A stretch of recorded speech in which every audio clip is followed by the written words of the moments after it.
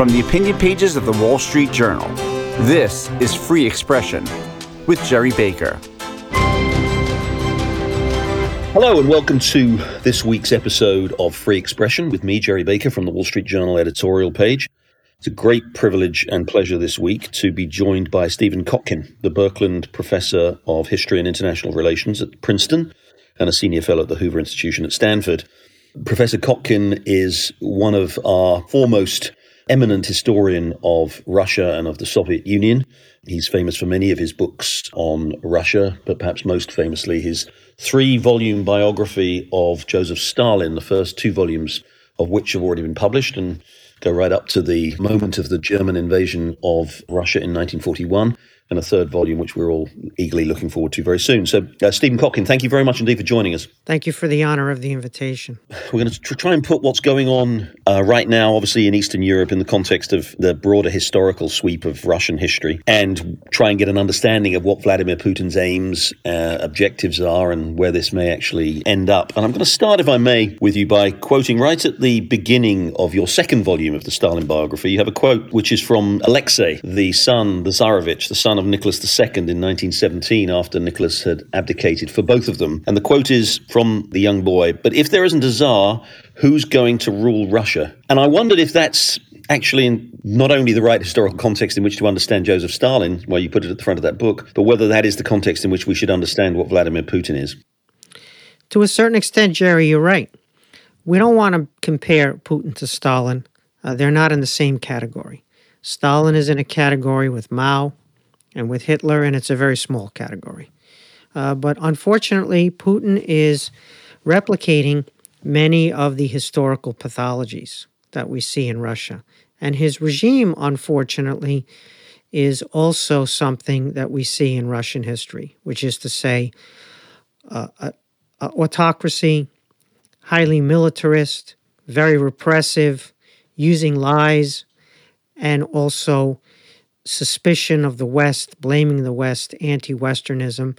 It's a hole that they get into again and again, and he's now in that hole. If I may ask, why? Why does Russia seem to have this predilection for autocracy? It's not a cultural phenomenon. Russian people are great people. It's a fantastic civilization. Enormous achievements in the arts and in science and in many other areas that your listeners will know. The problem is a geopolitical problem.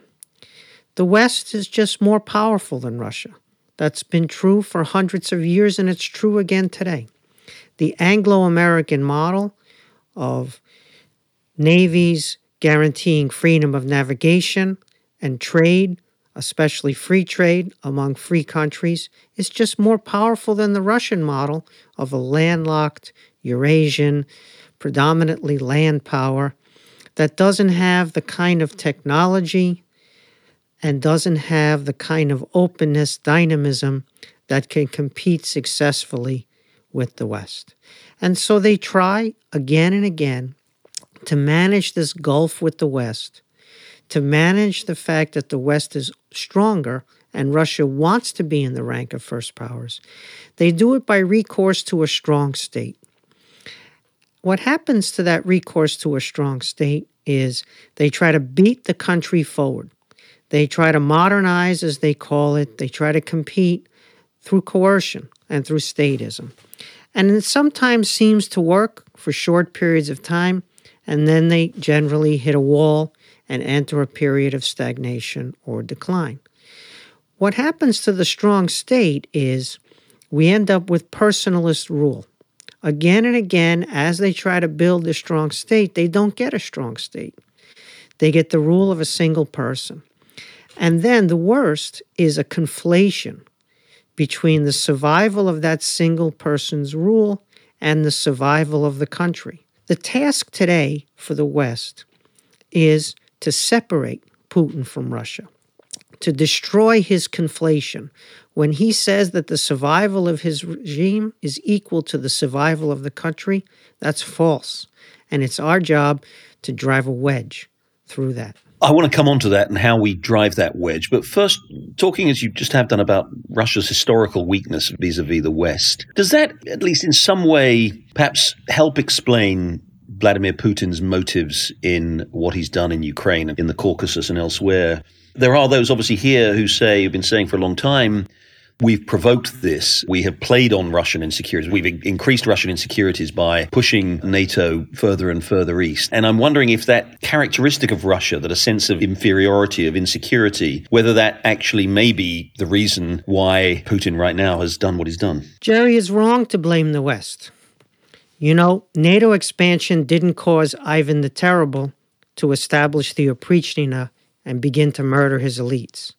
NATO expansion didn't cause the imposition of serfdom, codified in law in 1649.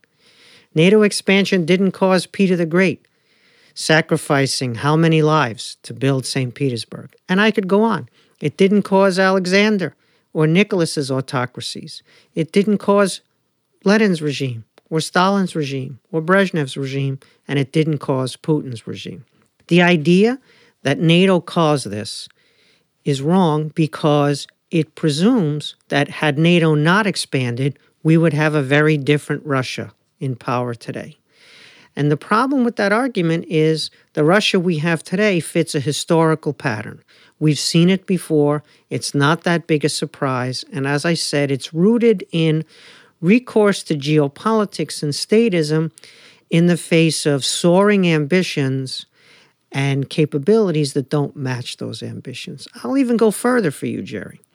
Had we not expanded NATO, had we not moved the borders of the West farther east, what would be happening today in the Baltic states, in Poland, and in other countries that were admitted to NATO?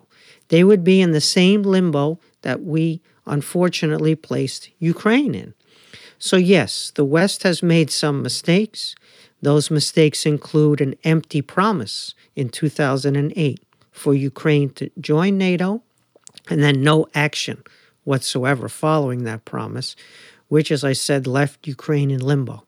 If all of Eastern Europe were in limbo, we would be in much worse shape. And in fact, moreover, Estonia, Latvia, Lithuania, Poland, and others joining NATO has bucked up NATO, has made NATO less pacifist and more a military alliance, which is what it should be.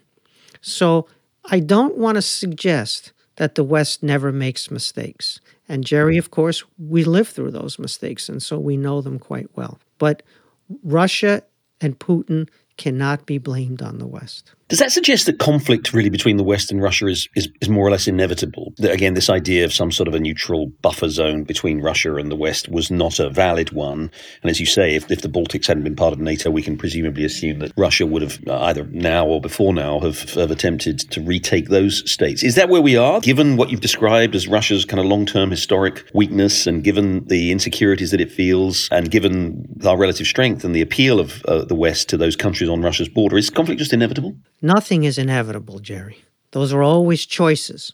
Choices made by rulers and, of course, choices made by those people who back those rulers. So let's back up a second here. The Cold War was not a misunderstanding. The Cold War was not something where we made some actions against the Soviet Union. We disrespected them. We didn't understand their sensitivities.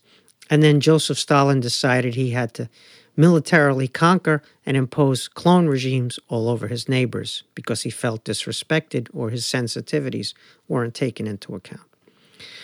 The Cold War was a fundamental clash of interests and values. It was also not a hot war. It was not a hot war in part because we understood ways to put our power up against their power without necessarily starting World War III. And so you can manage fundamental clash of interests and values. You can manage disagreements. You can manage them by being strong, but by also having very engaged diplomacy. The choice, however, is Russia's to make. They cannot revive the Soviet Union. It collapsed for all sorts of reasons, primarily internal, but also because of the West's resolve to stand up to it. You can't revive it, and so trying in ways to revive it, trying in ways to make up for the fact that you don't like the collapse, that you don't like the loss of empire, that you don't like your geopolitical position because you're farther from Europe, Central Europe today, than you were under Peter the Great because of your own collapse. Trying to make up for it is a strategic choice on the Russian side, which is not inevitable. If Russia were to relinquish its imperial mentalities, which, by the way, we don't know how deep they are in the population. We're talking about a person here and a narrow regime.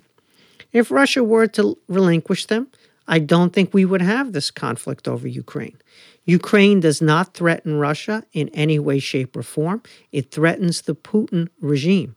Once again, conflation of the regime with the security of Russia. And so Russia could make some different choices here. Look at Germany, Jerry.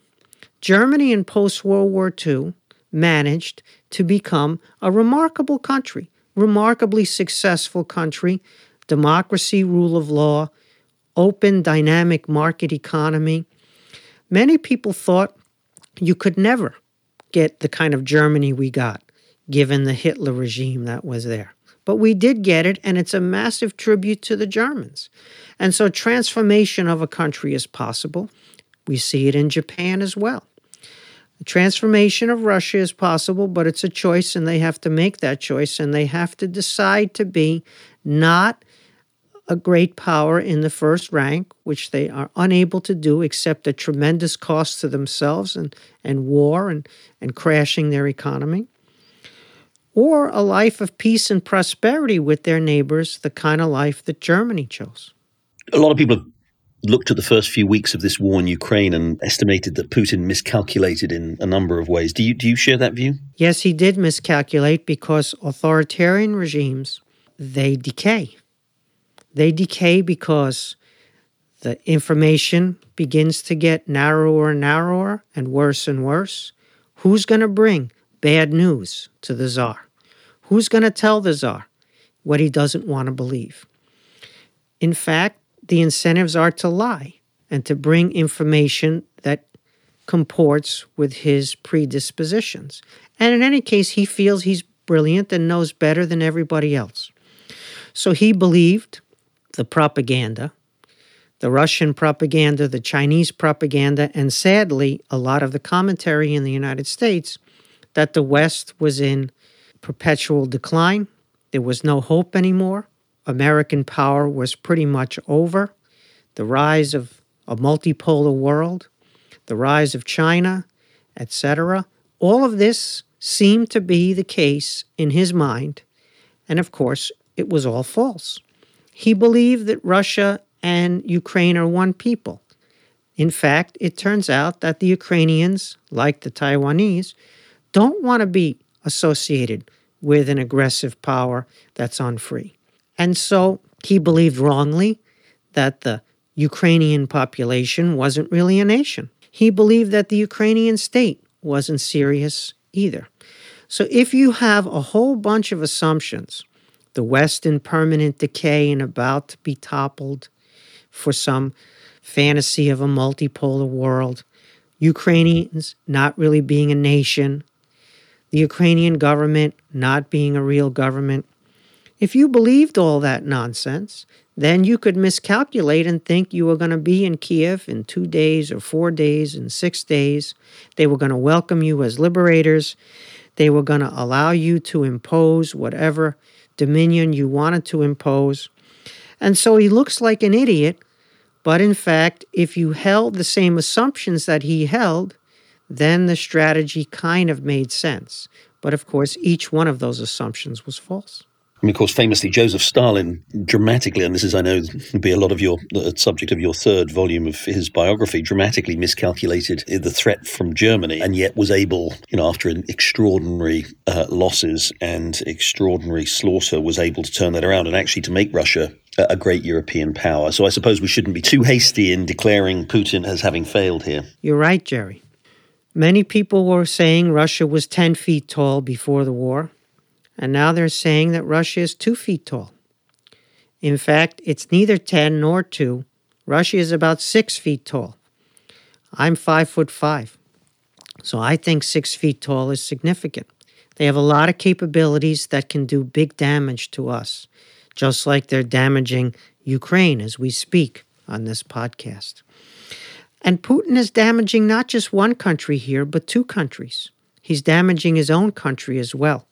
Differently from what he's doing to Ukraine, of course, but there's permanent damage to Russia here from Putin. But hollowed out authoritarian regimes can survive quite a long time, and they can lose wars and survive. Milosevic had to lose 4 wars in Serbia before he was finally taken out of power. And so you're right, let's not be too hasty here, but there is no way for Putin to win the peace, even if he were to be successful in shattering Ukraine militarily. That's what I wanted to ask you. So let's talk immediately about the campaign that he's waging. Is there an outcome consistent with his objectives, but maybe short of outright occupation of Ukraine, that he could somehow portray as a victory and declare a victory and leave? Well, here's your problem with that, Jerry. Who's going to capitulate? Who's going to capitulate to Russia? So when Napoleon invaded Russia in 1812, he got all the way to Moscow and he took Moscow. And the Tsar refused to capitulate. And we know what happened in that case. When Hitler got to the approaches of Moscow, Stalin refused to capitulate and his regime held. You need someone on the other side to capitulate, to say, okay, we'll give you what you're demanding, we'll surrender, or we'll accede to your extortionist ultimatums. But then you have to be able to, not only does someone have to surrender, but you have to be able to enforce that. The problem with the Minsk Accords, Minsk I and Minsk II, covering eastern Ukraine, the so-called Donbass, the problem with them from the Ukrainian government's point of view was that they were a very clever Russian device negotiated when Ukraine was in really deep trouble and afraid of a wider war several years back, and felt it had no choice, and it capitulated to those Minsk Accords. And they were a clever device to make sure, from Russia's point of view, that Ukraine could never enter the West, the EU or NATO, because there would be this contraption in the East that Russia controlled that would infringe upon Ukraine's sovereignty. And so Ukraine capitulated in the war to sign those accords, but then it refused to implement them. This is what drove Putin up the wall. So having something on a piece of paper where you capitulate, having a public announcement, let alone a treaty, where you capitulate is one thing, but being able to enforce that capitulation is another. What he can do is he can level the country. He can shatter Ukraine in a way that we're unfortunately witnessing in real time, killing civilians, destroying infrastructure, leveling whole cities. But he can't occupy it successfully and impose his will. He doesn't have the size army to do that. He doesn't have the morale in his army to do that. He doesn't have the administrators to run the place. Let's remember, Jerry, that the Nazis never actually administered Ukraine. And those maps which show today Russian control of territory that they've invaded is not control. Those maps are wrong. That's the extent of Russian penetration, how far their forces have gotten. But they don't control that territory, just as the Nazis didn't control.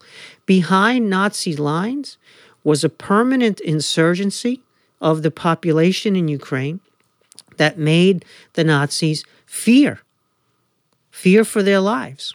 When the Nazis took Kiev in 1941, they thought, oh, this is a great city, luxuriating in all the best hotels. And 2 or 3 days later, Jerry, those hotels began to blow up with the Nazi bosses in them. This is one of the reasons the Nazis didn't take Leningrad. Instead, decided to surround it and starve it into submission because they were afraid that the city would be booby-trapped like Kiev was. If you're an administrator for Russia and someone brings you tea to your office, you going to drink that tea? You're going to turn on the car ignition? You're going to turn on the lights to your office? All it takes is a handful of assassinations or explosive devices to scare the bejesus out of all the administrators, even if you had them.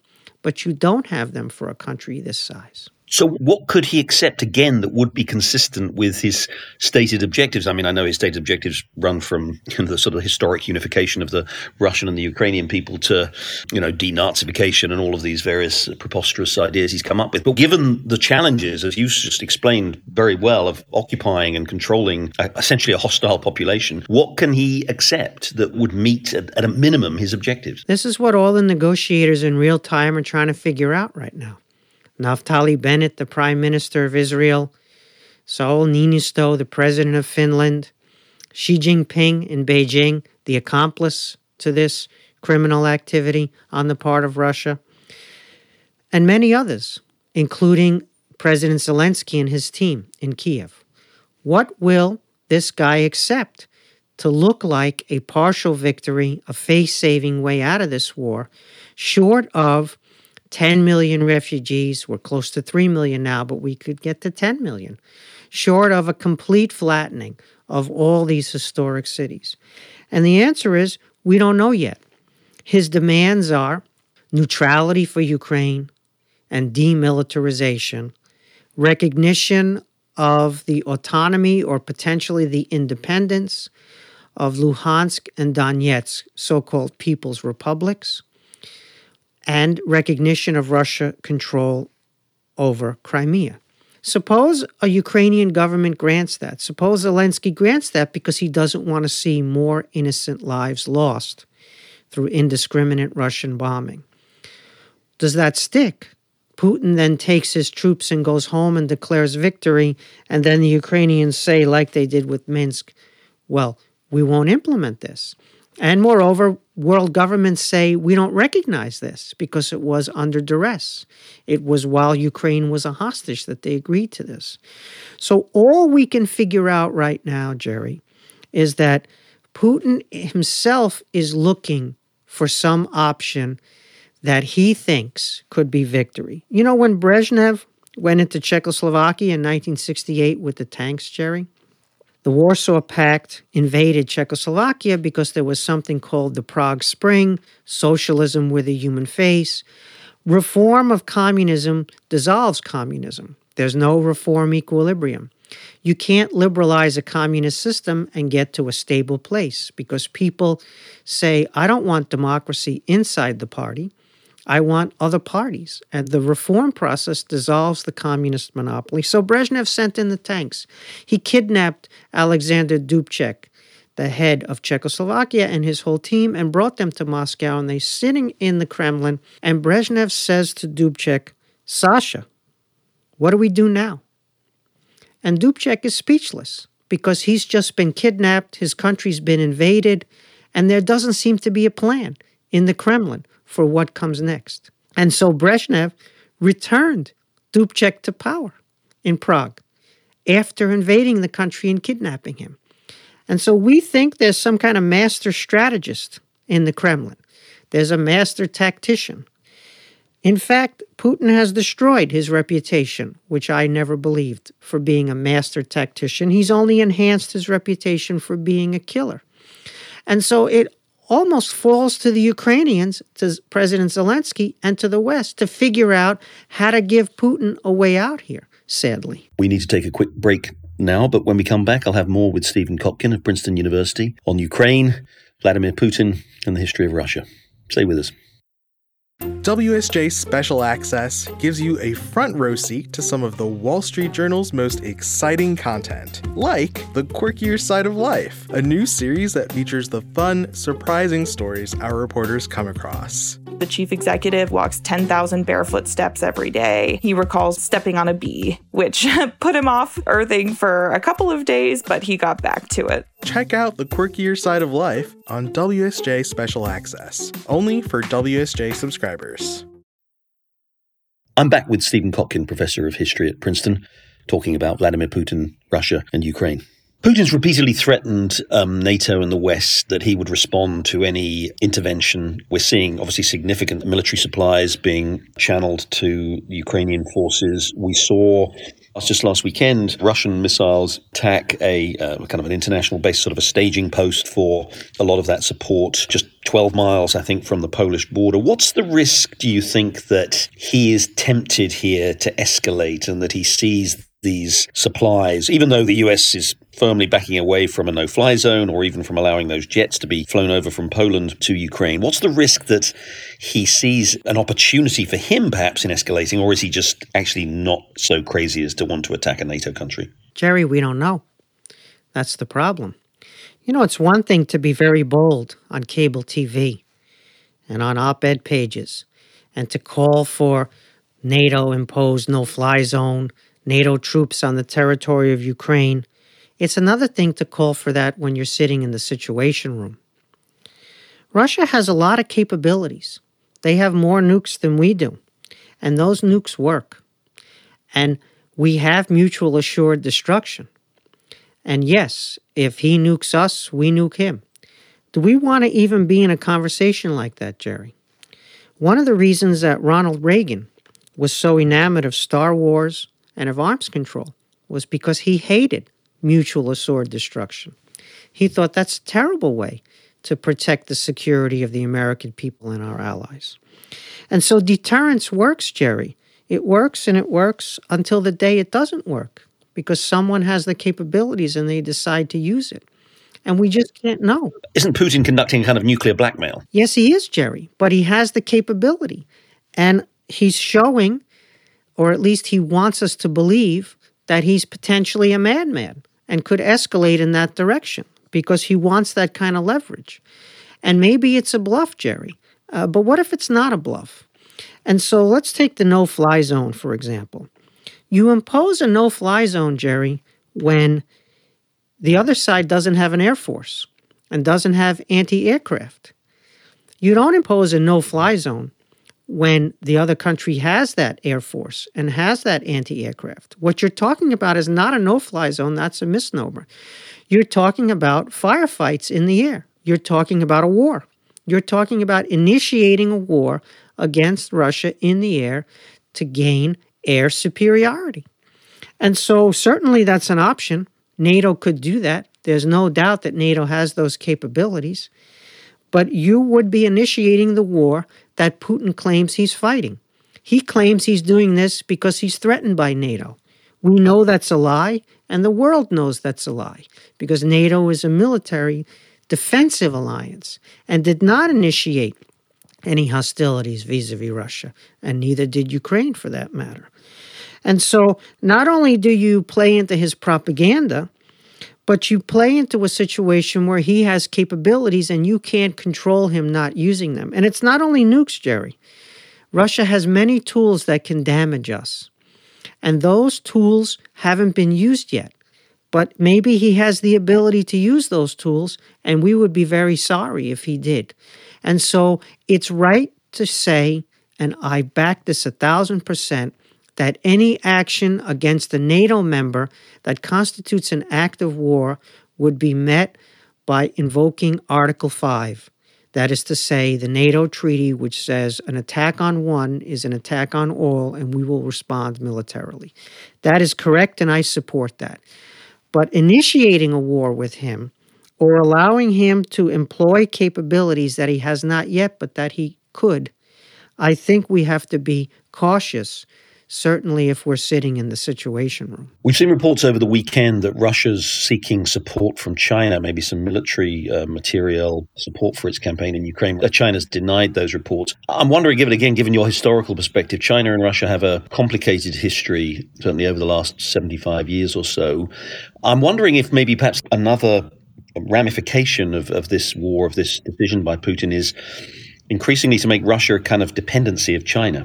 That's already happened to a large extent, Jerry. But this is a world in which the United States and its allies are dominant. We have the technology, the highest end technology. We have the R&D. We have the open universities and science. They have some of it, but they're dependent on technology transfer. And China doesn't have the technology that Russia needs to transfer it, even if they want to, because in some cases, China doesn't have it for itself. And so we're at an inflection point vis-a-vis China here, Jerry. China's double game, I hope, is over. They play a double game whereby they take full advantage of all the openness and global institutions of the West, including the dollar and the global financial system. China is the largest user of the dollar in the world because it's the biggest trading nation. And that double game should be over now, Jerry. And they should not be allowed to do what they do, cheat, lie, play all sorts of non-reciprocal games with trade, steal technology, support regimes like Russia's, and be given legal access to all of our Western institutions and advantages. And so it's put up or shut up now for us vis-a-vis China. If China doesn't get Russia to climb down, if Putin doesn't end up in Beijing with asylum or whatever it might be, if China thinks it can walk from this aggression and keep all of its trade with Europe and keep its access to American domestic markets, it should be wrong in that assumption. And the time for that, Jerry, is now.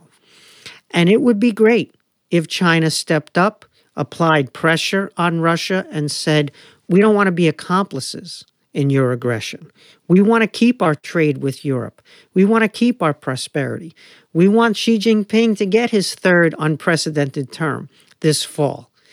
I don't think China's going to do that, but I would be pleasantly surprised if they did. And of course, there's a meeting with our national security advisor and his Chinese counterpart today, just as we're speaking on this podcast.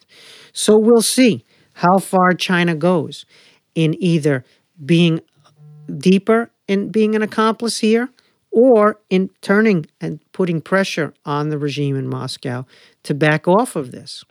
China cannot save Russia, but China can save itself, or at least try to save itself, and we'll see. Let's turn back to Russia briefly in the time we have remaining.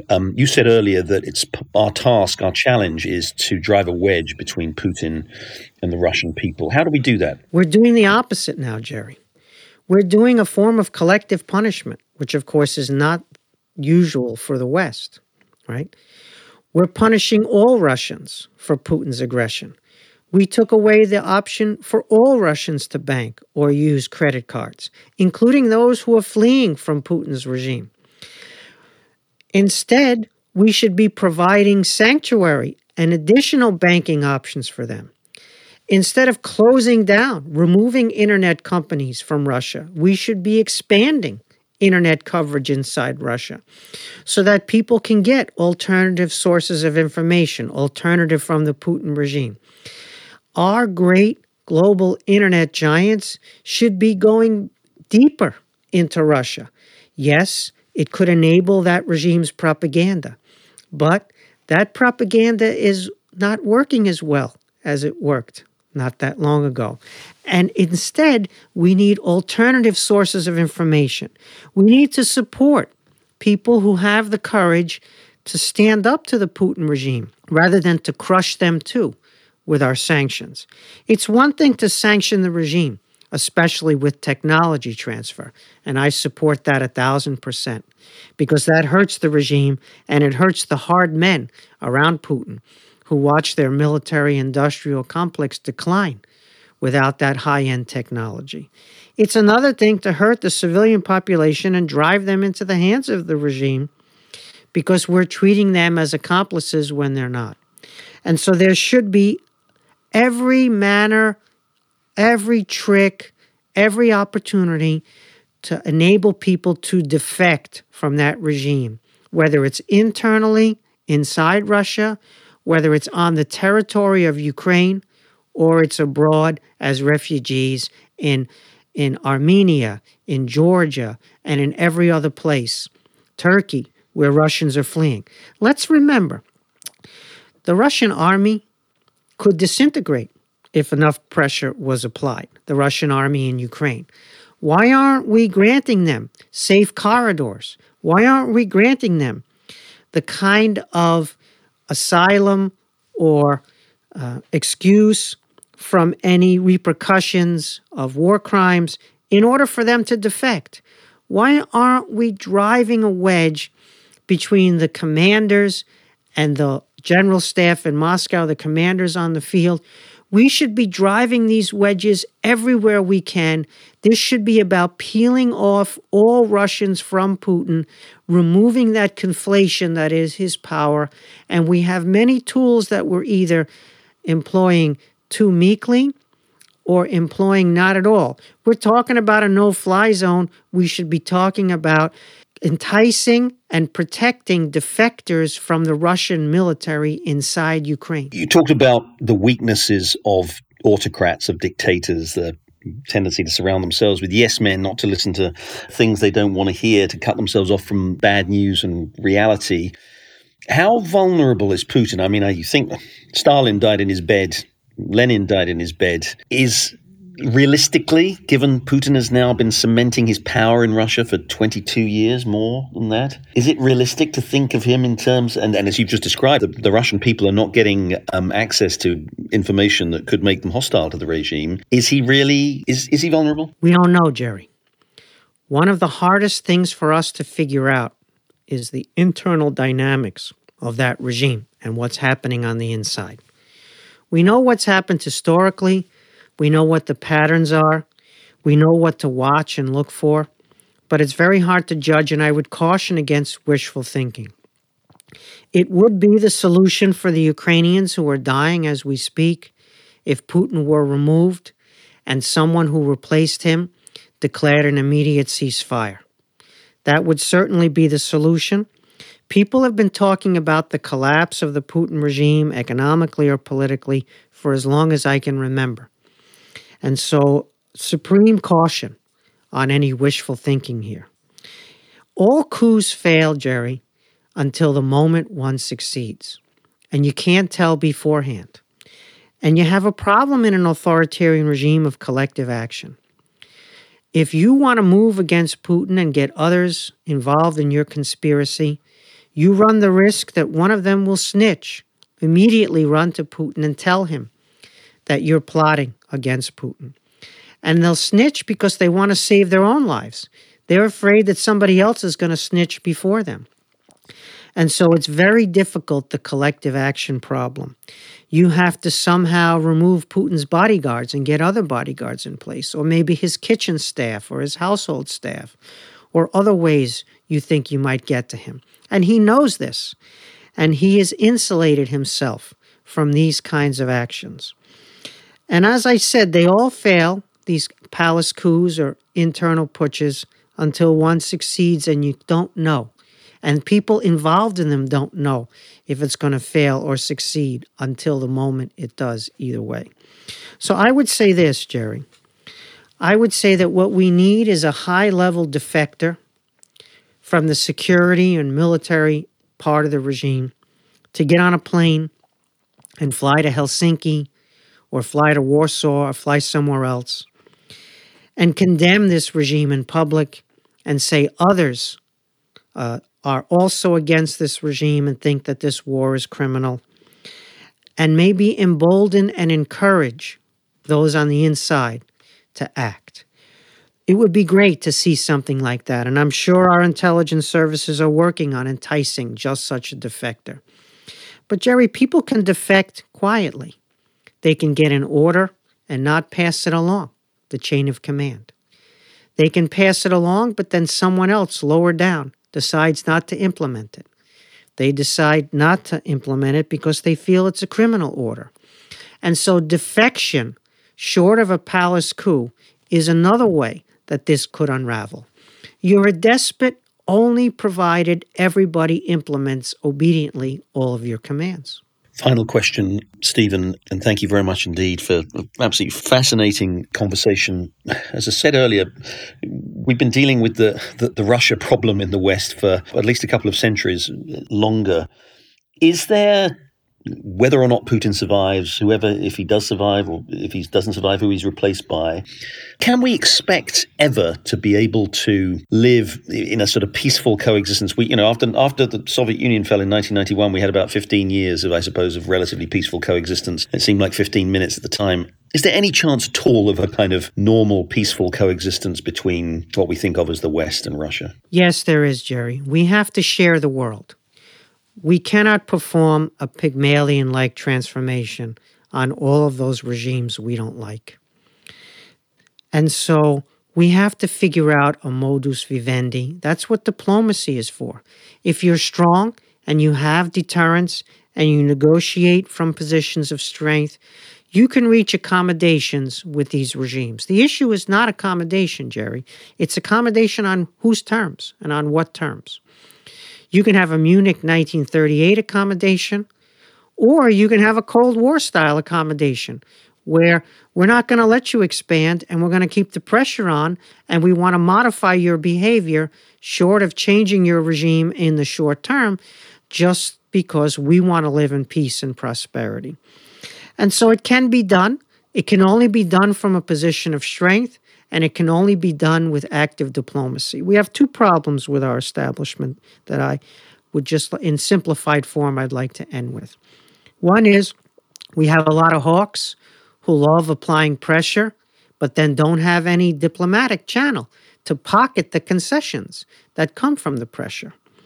And then we have a lot of diplomats who love to engage in diplomacy, but without the deterrence, without the strength, without the big military, without the threats. And then you don't have any leverage. So I return again to Ronald Reagan and George Shultz, and I see the way Reagan and Shultz were able, A, to marshal that strength, and B, to have a simultaneous process of diplomacy so that the strength would be realized in a relationship on our terms, not on someone else setting the terms.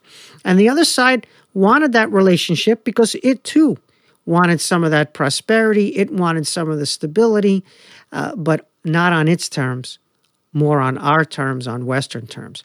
That's entirely possible, and we can recover that. And this is a grand moment delivered to us by the courage, the bravery, the resolve of the Ukrainian people and their government, and we need to take advantage and not squander this moment. Stephen Kotkin, Professor of History and International Relations at Princeton and foremost author and writer on Russia. Thank you so much indeed for joining Free Expression this week. Jerry, it's a great show. It was an honor to be on. Thank you. Thank you very much indeed. That's it for us this week from me, Jerry Baker, with Free Expression from the Wall Street Journal editorial page. Thank you so much indeed for joining us. Please join us again next week.